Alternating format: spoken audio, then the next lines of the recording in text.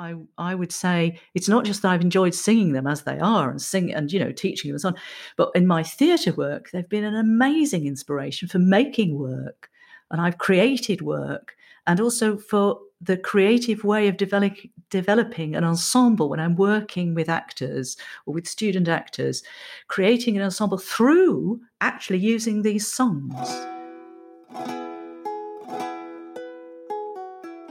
Welcome to Voices of the Ancestors, where we explore Georgian polyphonic songs and the women who sing them.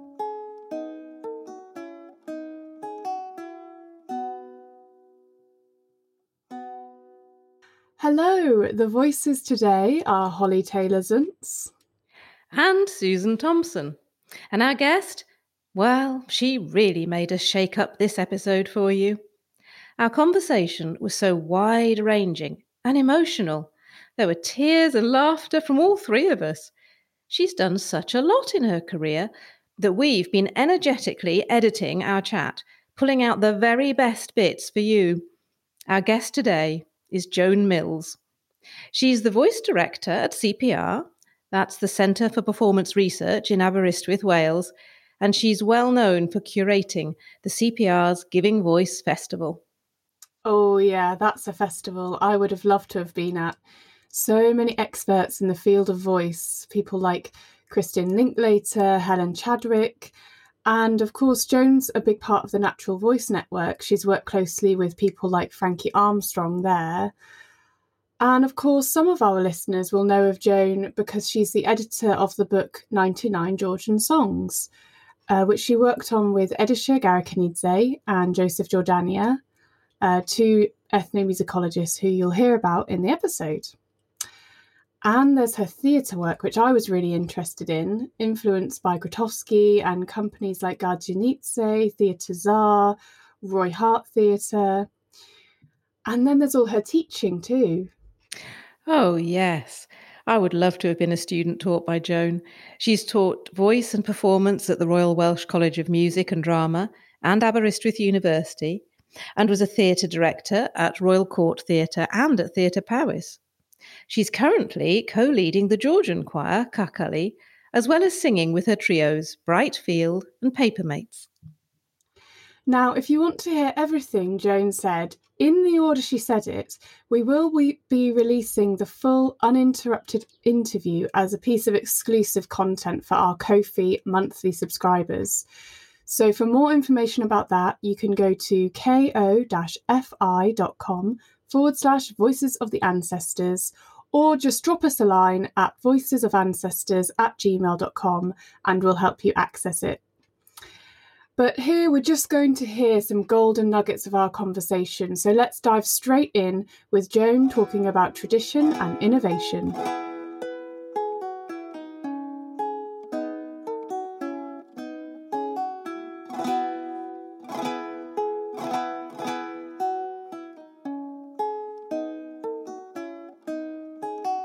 You know, this Voices of the Ancestors title is very interesting to me. I've always thought that phrase was very, very important.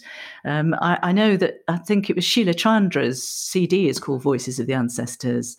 Many years ago, I bought this beautiful CD of the Indo-Celtic connection, and she writes about it very beautifully on that CD.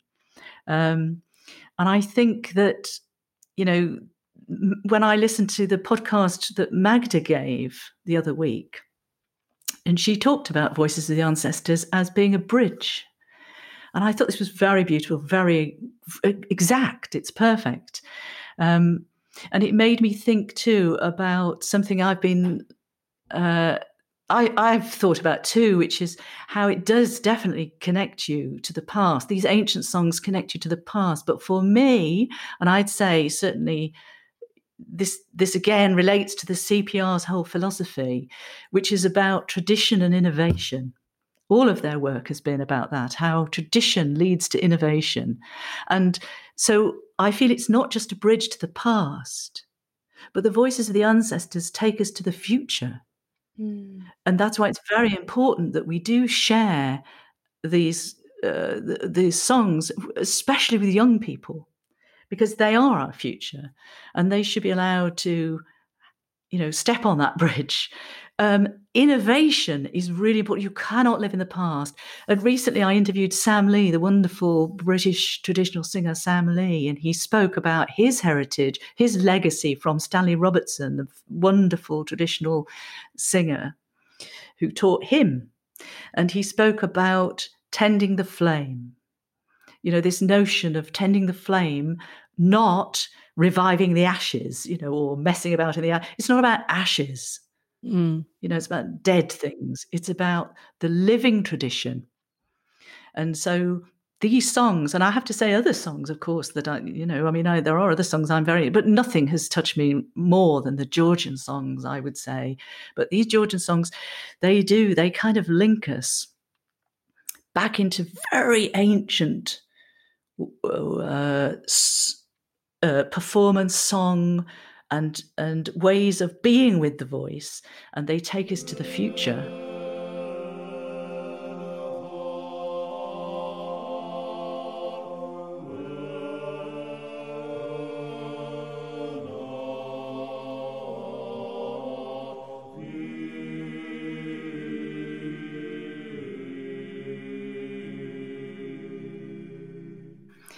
But this sense of a continuum, this sense that behind us are the past singers and ahead of us are the future singers. And I'm just on that little path somewhere.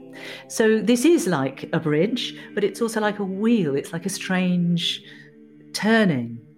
And that has a strong effect on you, of feeling not only very aware of them, the past, and some of these really old singers, especially from the traveller community, that Sam Lee knows, for example, they talk very much about this idea of the Maisie, or the Maisi, it's pronounced different ways, which is this moment when they're singing, and they're singing one of the old songs in the old way, and then they know that those singers are in the room. And they really feel that. And I have to say that there are times when I'm teaching and singing, and I'm singing particularly with my choirs, whatever. It's very often Shen Ha-Venahi. And I know it sounds strange, but I feel that he's in the room with us. And he's happy, I have to say. I always feel that he's delighted because, and he doesn't care when we make mistakes or fail or mispronounce something. He doesn't care. He's just pleased, and I see that wonderful smile of his, that there it is, we're doing this. So this sense of the ancestors, or those that have gone before, are somehow helping us along. And I know it's a kind of strange notion in a way, especially for someone who says, well, I don't really believe in an afterlife, or, from a sort of truly religious point of view. But I do have a sense that everything we do in the world is affecting everything else. I've always really felt that since I was a very small child. And I remember asking somebody, but in the universe, what's the other side of it? And the person laughing at me, and I say, no, you have to understand, if it's like this, and then there's all those galaxies and all those stars, but they've got to be inside something else. And no one explained anything to me about it. We have to go to quantum physics to get anywhere near it. So in a way, we are all atoms made up of other atoms. And when I'm dead, and I often say to my students, listen, you better do this properly because I'm depending on you, because you are the future. I'm going to be dead soon. And they go, oh, Joan, please. And I go, well, it's true. Yeah. But I didn't do that when I was perhaps pre-40, but I do it a lot now because I want them to feel that responsibility in a good way, and not too much pressure. But I say to them, what you do is so going to matter. I've got every faith in you. I'm God. And I said, and if you're not good at this, and you don't carry this on, and you don't go on singing this song, I'm going to haunt you a bit. So, hopefully that's not too threatening a version of the voices of the ancestors coming back. But I think, yes, it is about this sense that if you're going to make something new, I think you really do have to understand, take as an example something wonderful from the past. You can't do everything. Life's too short, but we wouldn't get through it all. But even one thing that you really go into and think, well, what were those people about that did that in the past? It doesn't matter if it's painting or it's making pottery or singing or writing something. Just don't leave the past behind and say, well, that doesn't matter. It's all finished. It's not. It's influencing everything that's happening now. And therefore, really, as I say, not treating it like ashes, as Sam and Stanley Robertson said. It's not about ashes. It's about the flame that we all pass on into the future. And I'm delighted if I've been part of that, and you are obviously part of that. And so my being in this podcast, is an example of this, because there are people there. You're younger than me, but you are the future. So, I want you to do these podcasts, and I want you to be very good at what it is. Otherwise, I'll haunt you. It'll be that again. I'll appear on the airwaves going, well, that wasn't a very good podcast. Do a better one.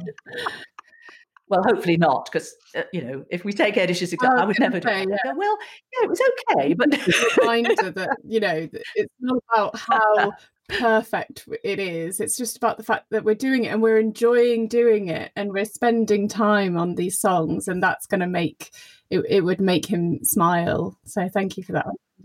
Oh, he'd be delighted. I mean, the fact that this is going out and people, maybe anyone can access it. I mean, and for me, when I listened to Magda, who spoke so beautifully the other week on this podcast, to hear her voice and to see her picture there and coming across the airwaves to me, and knowing that you could go, and of course, I want to encourage all the people singing in my choir to listen to these podcasts and hear these glimpses into, how other people are enjoying and working with these songs.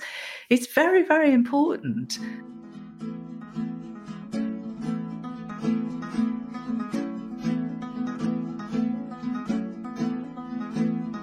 But I was very struck by something, Holly, that you and Susan, you sent me. I think Susan actually sent me, which was this translation of the article by Edisha Garakanidze about education and how children learn. It's so fascinating, because I learned a great deal from Edisha about not just about the Georgian songs and how wonderful they are, and loved singing them, but the moment I saw him teaching, I was immediately both touched and really delighted to see the way he worked. And also, it sounds strange, but it felt as if it confirmed something in me that I had been doing, but wasn't really, I suppose I didn't have other people around who felt the same as me. And especially actually in a theatre conservatory, where a lot of people really felt that one size should fit all. Otherwise, it wasn't fair. The teaching wasn't fair somehow. And, it had to be, it didn't matter who was teaching that particular type of voice work. And somebody actually said that in the staff meeting. It doesn't matter who's doing it. It should be the same. Wow. And they were also saying, yeah, absolutely. I had a huge argument in that. Well, I tried not to shout, but I was very annoyed in that staff meeting. I remember it distinctly. And trying to explain that it's incredibly different. Each body, voice, auditory system that was working with another human being, it will be different. Mm-hmm. And you can't standardize these things. So I was, I was always very aware of this and how individual it was, both between me and each student and between me and each group and so on.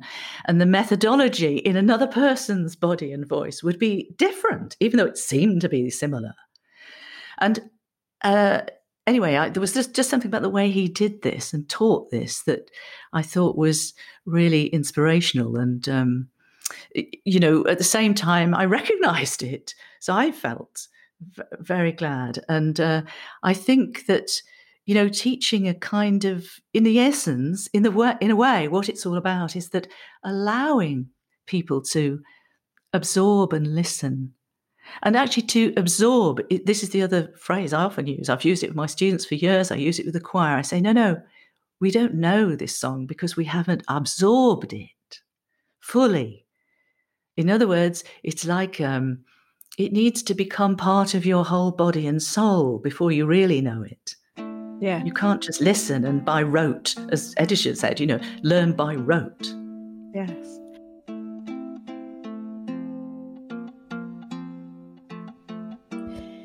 Now, in the next section, Joan talks about using Georgian songs in theatre and theatre training, which I was excited to hear about because my background is in theatre.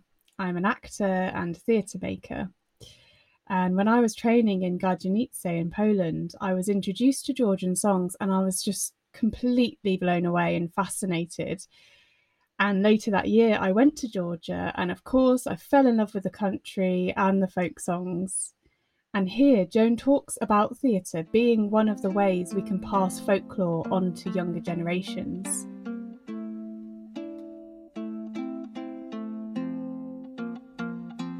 And they do stimulate innovation. And certainly, I would say it's not just that I've enjoyed singing them as they are and teaching them and so on, but in my theatre work, they've been an amazing inspiration for making work. And I've created work and also for the creative way of developing an ensemble when I'm working with actors or with student actors, creating an ensemble through actually using these songs. So the actual process of learning them, and very much in the way Edisha speaks about in the article you mentioned, very much in the way of really allowing young people to develop, that also develops develops a kind of sense of community, like a family. For that production, we become a family, we become a little village, and we are full of commensality. We even eat together in that sense, and people want to sing together. And I can tell you that some of those processes have been the best processes in my life. They've just been extraordinary. And sometimes they've involved students and my community choirs together. I've made a number of theatre pieces where 16 students work with 16 members of Heartsong, or the Enthusiasts, that's another choir of mine, and have made this theatre work together. And the respect that they gain across the age gap, the shared love of the songs, the shared love of the process of rehearsing and fine-tuning and absorption makes an extraordinary bond, so that actually the parting at the end of those productions has been heartbreaking, unbelievably heartbreaking. People wept and wept, so something has happened. And I would say, and I know, because those students and members of Heartsong and Enthusiasts and Kakali have often mentioned these things. It was so extraordinary doing that production. But that's why it's keyed into something that's in these songs, without a doubt, and their power. Yeah, and now you're making me go when you talk about it being so linked to ensemble and theatre, and no, in a good way, because I've had that experience too, and that's how I came to Georgian songs. And I think it's about it. It must be something about it's awakening something in us as humans as well. It must be, because these very ancient songs, we don't have Georgian ancestors, but there's something in them that's waking up this community spirit within us. And it's when you use it either in a theatre piece or just in training to bring a group together, it can be really powerful and really magical. And I guess that's also what you were saying about passing it on to younger generations. That can be a way of doing it. Yes, theatre. Absolutely, yes, it is, and it's it's certainly something that I've found as a fascinating journey. I've been very lucky, really, to be in a situation teaching in a theatre department at a university or several universities, to be able to do that kind of work. But it's very, very powerful, and the confidence that it gives young people, the sense of belonging. And the trouble is, I think it's related to the fact that a lot of that doesn't exist in society anymore. It's we don't, and actually, of course, in the UK, really our ancient traditions are solo traditions. It's true in Wales. People think of Wales as the land of song and harmony. That's a 19th century thing, and later. I don't disparage it, but I'm just saying, but all the old songs and the old songs in Welsh are solo songs. So, we don't have that, and they're incredibly beautiful and ornamented and very special, but we don't really have that deep-seated harmony tradition in the UK. And I wonder if it's a sort of thing that's sort of, it's hard to explain, but it's as if really all humans do long for harmony, for some kind of harmony. They're aware of harmony and dissonance. It's in the world. So when it appears in songs, it seems right. And it certainly does mean something to do, it make a big difference to how a community bonds, I think. So when these students meet this, that sense of being floating free and nobody quite knowing who you are, no sense of being particularly in a place, it is suddenly overcome, because suddenly you do have your place, you have exactly your part in the whole. And your connection with others. And it's all about support. I mean, the lovely ways when you work in this way that I'm talking about, that people learn to be supportive of each other, not to accept anything, oh, well, you tried, so that's fine. No, not at all. It's not right. The student will be saying, no, we haven't got this right. Let's do it again. No, you were a bit flat on that bit. No, I didn't. But it's loving and supportive, and everyone has their part to play. And also, not everything depends on you. What a lovely thing when you sing and it's not all depending on you. Mm-hmm. You know that you're just part of something. And that's an incredible feeling of security and love. Of course, with these songs, also, something very special about them.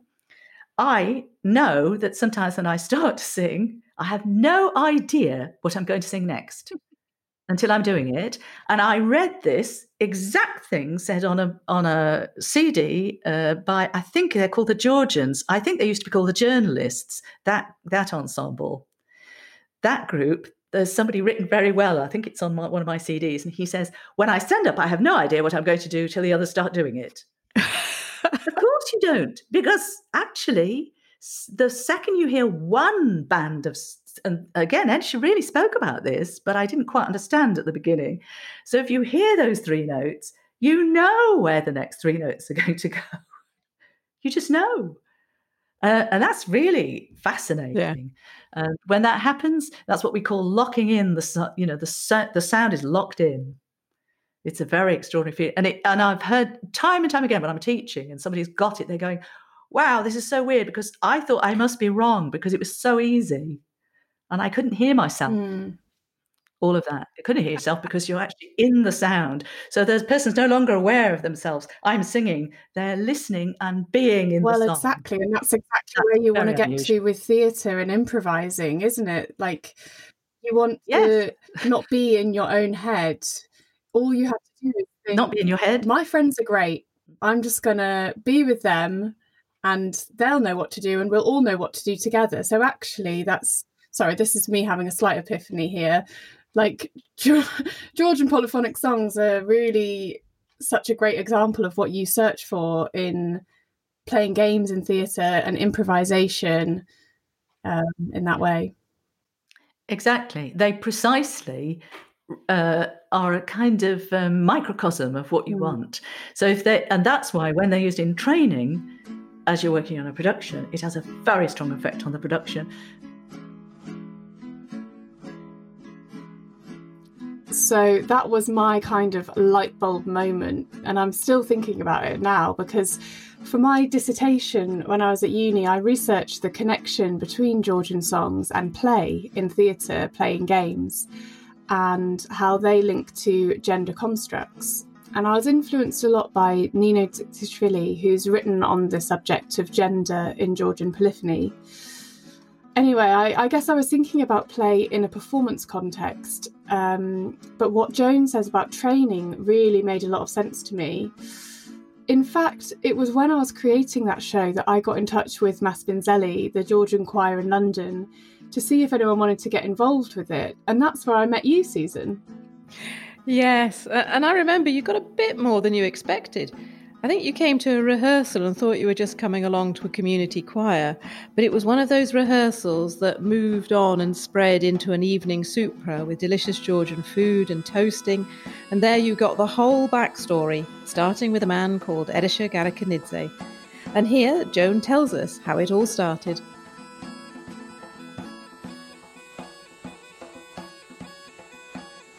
Because it is a rather strange story. It's nothing to do with singing. Originally, it was to do with a project that my husband was directing. I should explain the CPR did a lot of projects were about juxtaposition. And in fact, the Giving Voice project is developed on that model later. But the projects would be things where you would put together, I don't know, travel, tourism and identity or something. There would be interesting collisions. This one was performance, food and cookery. And it's actually an area of research that my husband's extremely interested in and, has developed hugely over the years. And again, it's very early. Now it's a very well-known subject. It had never been heard of pretty well, I think, when he began doing that. So in 1994, he created one of these projects. They were called Points of Contact.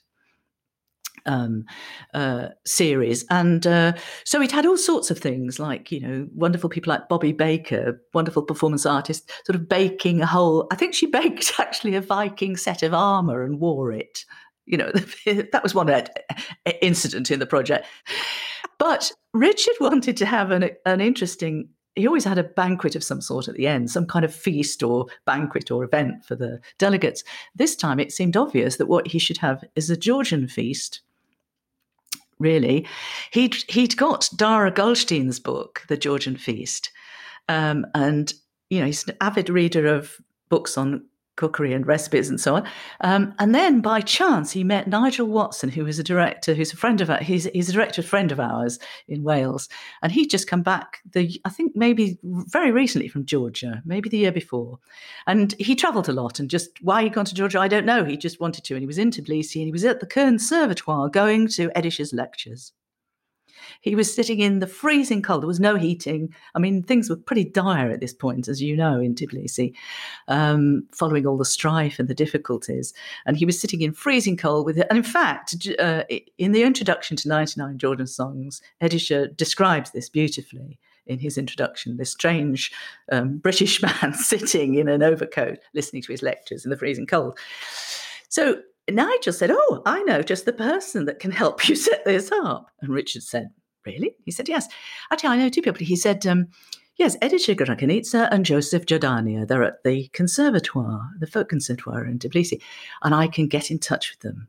So he gave us their contact details somehow. I don't know. I guess we wrote in those days. I'm not sure. And we were able to arrange it. It was difficult, very difficult, to get the visas for them, to get the flights, to sort it out.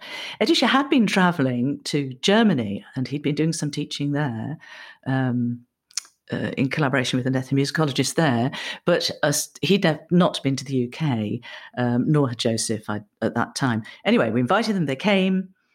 And in the meantime, they said, well, what we really need is a choir of 25 people to sing the songs between the courses. So Richard asked me if I would get together, obviously because I sing and I was teaching voice and I know a lot of people and had been singing, for example, with Frankie Armstrong and with Venice, Manley and other people, Helen Chadwick. Helen was a member of the CPR's company. She was in the performance group of CPR for quite a while. So, yes, so I did. Meanwhile, Richard got together the chef who would make all of I think it was 13 courses for the feast. And by the time Edisha arrived and Joseph, I had 25 people. 11 of them were my students. They were first-year students in my first-year class, the very sort of class I described earlier, who'd never heard of this in their lives, knew nothing about it, but they liked working with me and thought it would probably be rather good fun. And they said, okay, we'll do it. And the others were people I knew, some people who'd been to Giving Voice, and I'd got to know. And I was already running a little workshop class of my own called Heart Song in the college in the evening. So, for example, there were all sorts of people. Like, I remember Graham Dodd. Graham worked for BT. He was for British Telecom. He was nothing to do with singing at all, really, but joined my workshop class and immediately said, I'll do it. I think he took the week off work to do it, actually. So this strange motley group turned up at Chapter Arts Centre in a studio there. And we met, I think I'd met him the night before, but then we all gathered, Edisha, Joseph, they were there. The first thing they asked for is, well, actually, could you, we would, perhaps it would help people to have some of the music written. So we'll give that. Is there a place to photocopy? And we said, yes, of course. And they wrote the score out from memory, just jotted it down as we were going, if you see what I mean. Yeah. And I was pretty impressed by that. And then we got into the space and we were all very excited. And they were kind of dealing with that, and I got someone to help them deal with that. So I remember saying to Edisha and Joseph, would you like me to, so I was thinking, what do we do for a minute? Well, there's a little bit of a hiatus. So I offered to do a warm-up, and they looked very surprised at me. Warm-up? I said, yeah, because a lot of these, perhaps it's a bit cold, and it was January, by the way. So they went, oh, yeah. And Joseph went, oh, yes, good. Right. So we did. And they looked a bit bemused while they finished off writing the score. I warmed everyone's voices up. And then we began. And actually, they were just, the first thing I noticed was that he did actually what I'd always done, which is never teach a whole great big line.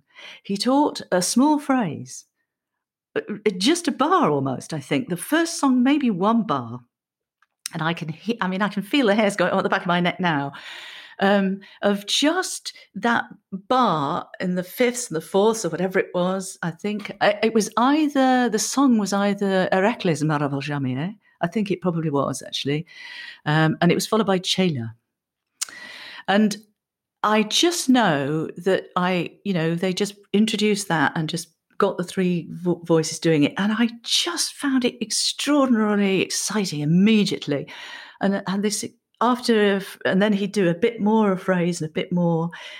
I noticed how encouraging he was. I noticed that whenever he spoke to us, if we were sitting, he crouched. And if you see photographs, even in the 99 Georgian Songbook, there are several pictures in there where you see one where he's with some children and he's on, he's crouched right down to be at the same level. He doesn't tower over everybody. I had students in that group who really, one guy had a terrible, terrible problem with intonation. My belief in everybody being allowed to sing and everything, of course I wanted him to be there, but I knew it could be difficult. He was so lovely. And I remember him saying to him, he said, and again, this was often through translation. He would be in German and Helen would translate. But he said, so you're having difficulty. You're having difficulty with this. And the poor boy said, yes, I know, I'm not really in the right place. He said, oh, right, good. Sing louder. And immediately, again, I thought, yes, because I'd always said to my students, if you're not sure, you need to be louder, because then you can feel the resonance in the body, not just hear it, and you hear yourself in relation to other people. That's the only way you can tune. But he just got him to do it straight away. And, really by the end, they don't sound too bad at all. It's amazing. But it gave such confidence. He gave people confidence. And he was so kind in his teaching. And not then, but later in the first Giving Voice workshop that he gave, somebody piped up very near the beginning of Edisha teaching and said, oh, excuse me, can I just say something? And he said, yes. And they said, I'm afraid there's a mistake here, because this isn't quite right, because they're singing in with one flat and there's some people singing here with two flats. And Edisha, now, a not such kind, good teacher, might have felt rather offended. I remember I flinched when this person did this, thinking, hang on, you're telling the guy who collected the song and notated it, excuse me. But he just said, oh, excuse me, but do you sing a lot? You must sing a great deal. And the man said, yes, I do, actually. He said, oh, you're in choirs. He said, yeah. He said, I thought so. You must be very musical, I think, because you would expect that if you were a musical person, of course. And that's why you think that. Now, but actually in Georgian, and then he explained, well, they go, of course, this person was completely disarmed and went, oh, how interesting. Oh, I never knew that. No, nothing confrontational. So kind, so encouraging, and so gently done and charming, but not in a sort of, charming because it's so human. Such a brilliant teacher. And I think it taught me a great deal about, it reminded me how patient you have to be. And also, again, I hope I've always done this in my own work now. I think I was, but I think it gave me confidence. Small steps, a little, something's very simple, and then you build and you build. You don't demand. And having said that, I should say I am told by my students, I am so demanding. They always say, God, you're so demanding, Joan. But that's true. But they always say, but I learn so much. And actually, it's because I have very high standards. I think anyone can do pretty well anything, but not if they don't work at it. But if you want them to work at it and you want to be critical, you must be helping them to achieve that. You must be supportive, and you must never lie to them. You have to be absolutely honest, but kind, and let their development flourish like something truly growing gently. Sorry, and so a long answer to that. No, it's a truly beautiful answer, and really encapsulated for me why. So my background in all of this is coming to this from somebody who had learned a song from one of those people who had learned directly from Edisha, so secondhand. But my feeling was that the reason the Georgian repertoire spread, there was something about this Edisha's manner and his ability to teach that enabled other people to feel comfortable, empowered, and wanted to pass it on, because it seemed... Yes. Yeah. Yes, you're right. He thoroughly encouraged me to well, also there was something very, I remember being extremely moved on one very small occasion. And you have to understand, we were working through either translation or very small amounts of English at this point or whatever. But he actually said something to me about, well, it's making me feel it now. I was just, no one had ever really said, you're a singer, Joan. No one. Because I grew up in a, working class family. I was bright and went to grammar school, but all the kids who were really good singers had proper teachers and they knew how to read music properly.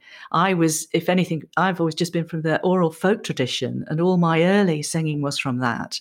Songs my grandmother taught me, and songs that I learned gradually, and then songs I actually learned from the Joan Byers folk song book that my auntie from Canada gave me when she also gave me an acoustic guitar when I was 14 or 15. But anyway, in essence, it wasn't just about technically knowing about it. What he meant was, in your heart, in your soul, the most important thing is that you sing.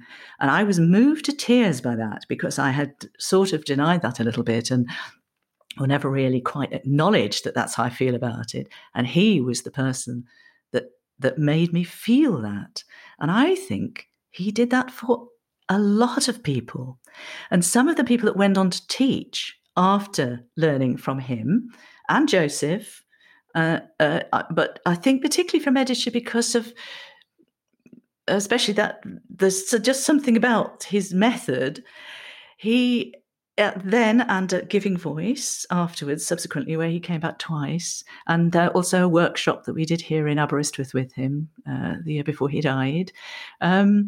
Those people had a sort of recognition from him that allowed them to feel it's okay for me to also share this. It won't be the same as a Georgian doing it, but it'll be as good as they can get until they get to that stage of being able to learn directly from a Georgian or in Georgia. Yes, you're right. Maybe that's the success behind Georgian songs being spread in the UK, because a lot of the Georgian choirs now are sort of community choirs, and there's no audition to get in. And in fact, the way that you described it, having some kind of musical background or education can even be a hindrance sometimes, because you want absolutely notation when actually that doesn't have anything to do with the notes that you're actually singing in a Georgian song. Not at all. And also the tuning is often very different.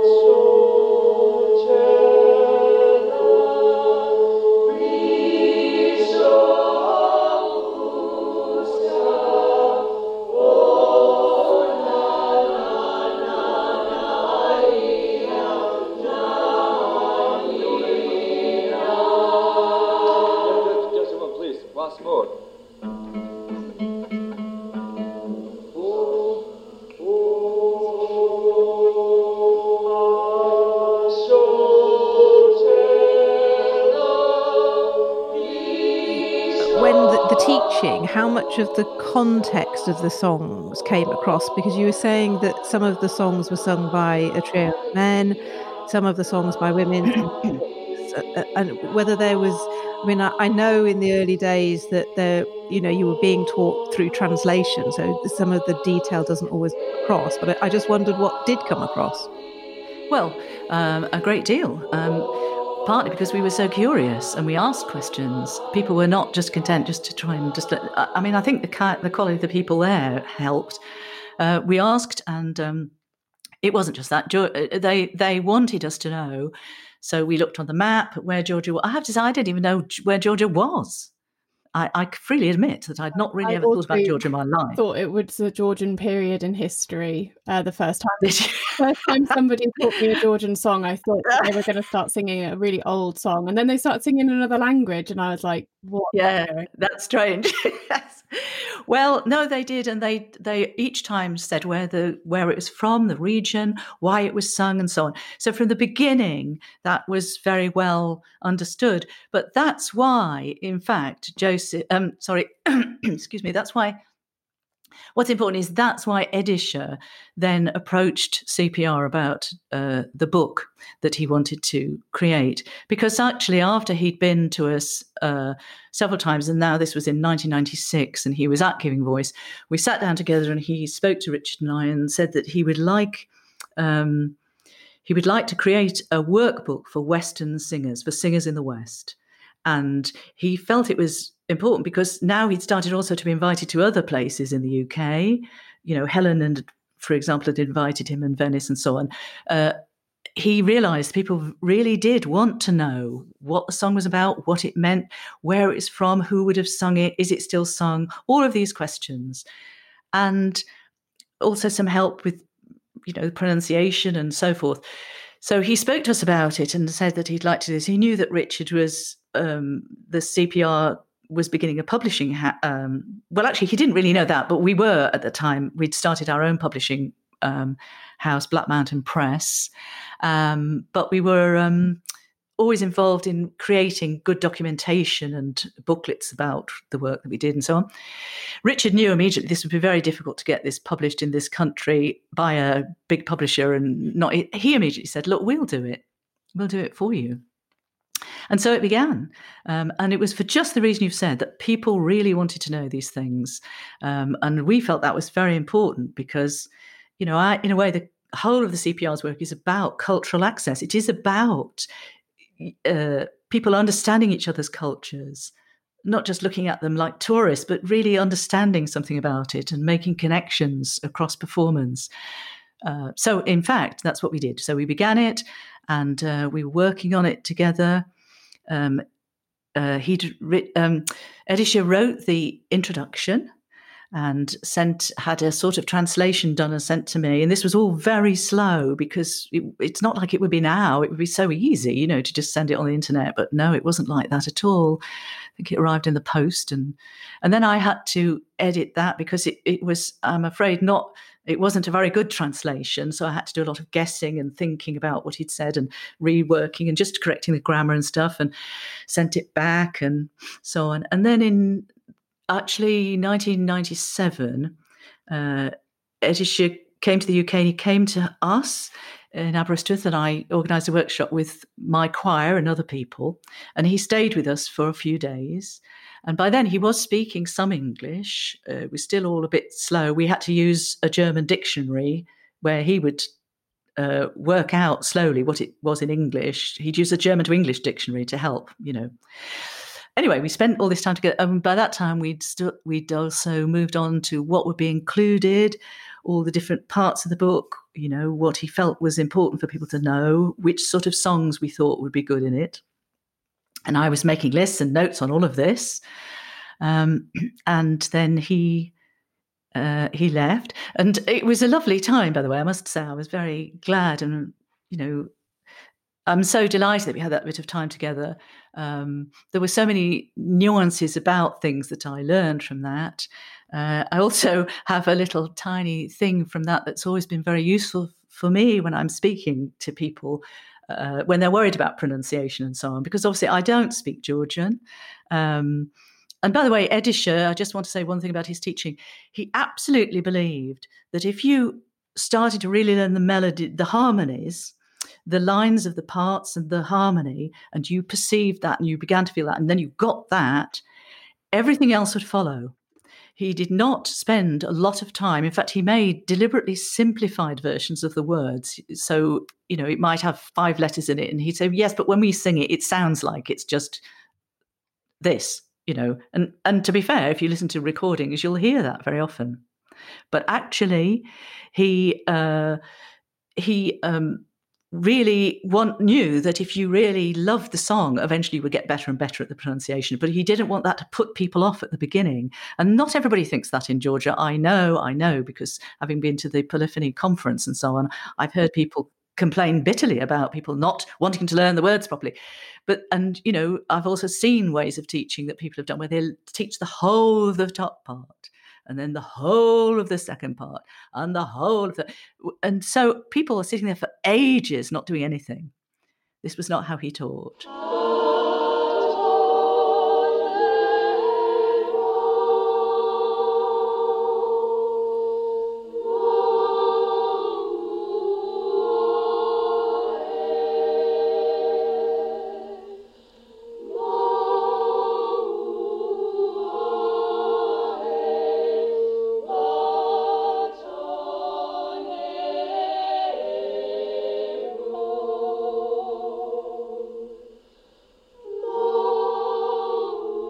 And actually, while he was with us, we had a dog, a black Labrador, which he liked a lot, and it would come up and try to sit on him and things. And he asked, of course, he said, "What is its name?" And I said, "Smudge." And he said, "Oh, Smudge." And he tried to look it up. So he looked it up, and he spent ages going through dictionaries and working out and coming up with possible what it might be. Fleck, spot. Is it spot? No, it's not that. Now I'm trying to explain what it was. And eventually he found the right word. He went, smudge. And I have we howled. Our dog was called Smudge. Ever since that, till it died, that dog was called that. And actually, if ever I'm really stuck and I'm saying no, but really I think you need to sort of bounce off that consonant. It's a more important, it'll really help you. I just tell my choir all know the Smudge story because it helps.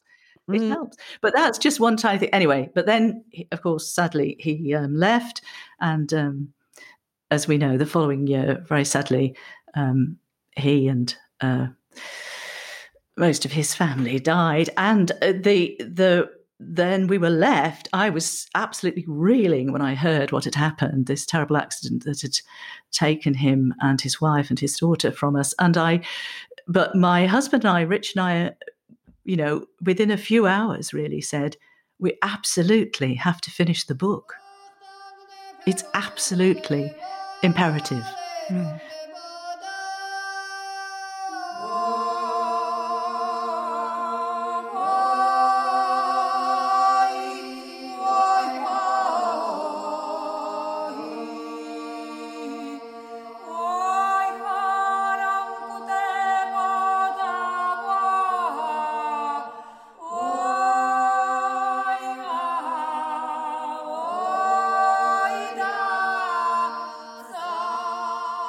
And we gradually began to contact everybody we thought could help with it.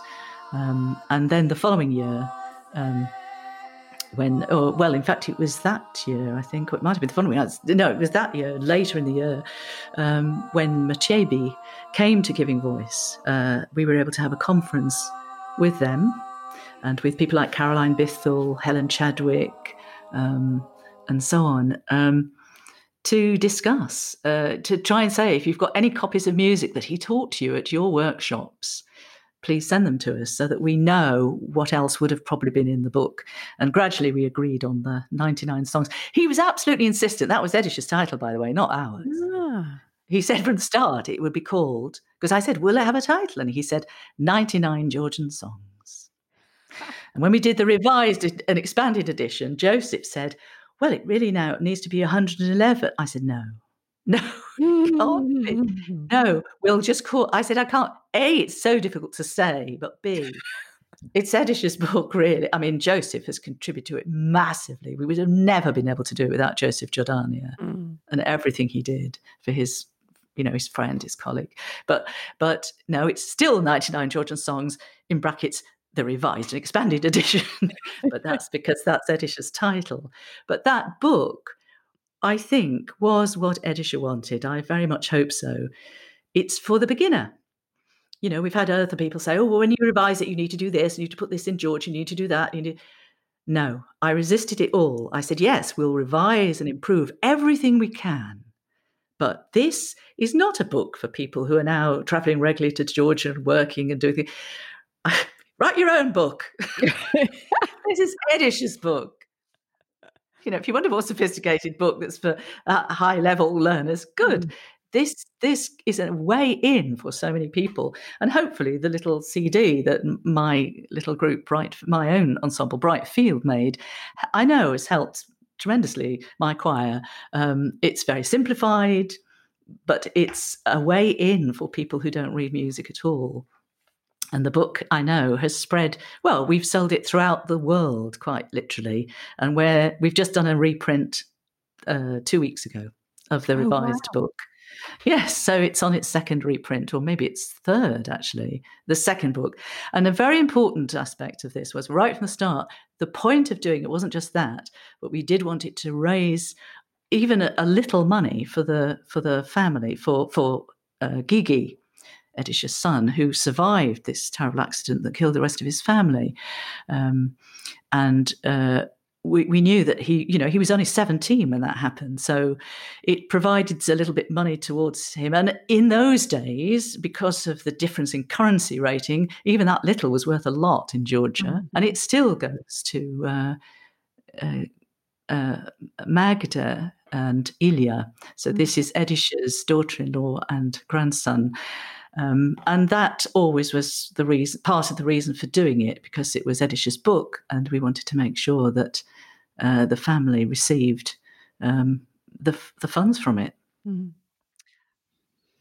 But I think it has been very helpful for choirs all over the world. We know, and people write to us and say how much they use it, and it's his legacy. And I feel if I've done nothing else in my life, I think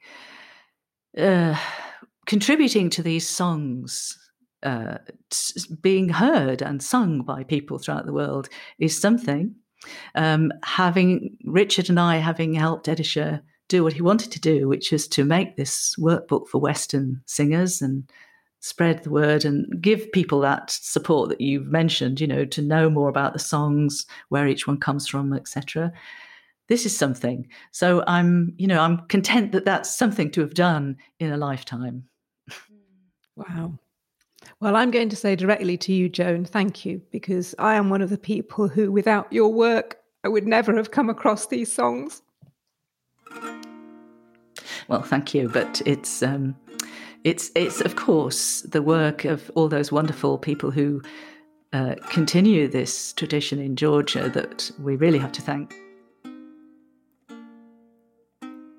Joan, thank you so much for our wonderful conversation.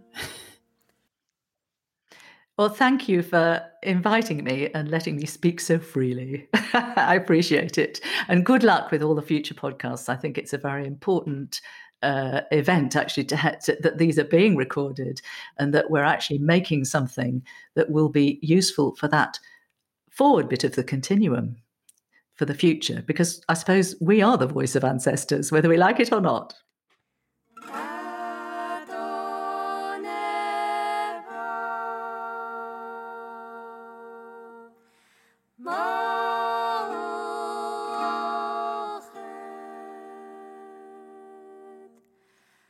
Thank you for listening to Voices of the Ancestors with Holly Taylor-Zuntz and Susan Thompson. I hope you enjoyed our conversation with Joan Mills. If you'd like to continue the conversation with us, we've opened a Facebook group called Voices of the Ancestors Community. So you can join us there for discussions all about Georgian polyphonic songs. You can share videos and photos and stories and all sorts. And I'll put the link in the show notes. Or you could leave a comment on SoundCloud and start a conversation there. We read and appreciate every comment and like on Facebook, Instagram and Twitter. It really makes our day. So please, come and say hi on social media. We'd love to see you there. And again, if you want to hear the full conversation where Joan goes into more detail about her approach to voice teaching, and she's got some great anecdotes about her theatre directing work, then go to ko-fi.com/Voices of the Ancestors and sign up as a monthly subscriber from as little as £3 a month. But you can give us more if you feel so inclined. I have to say, we needed a lot of tea and coffee for this episode, so any one-off tips are much appreciated too, even if you don't want the unedited episode. If you'd like to buy a copy of 99 Georgian Songs and support the Garakonidze family, you can buy it on the CPR website, and I'll put a link in the show notes for that. By the way, the music you're listening to now is from Ioloni's new album, available on Bandcamp. And the other music in this episode was by Sachioba, Zetamze, TAB, and Joan's recording of Edisha, Joseph and the CPR group. Bye for now.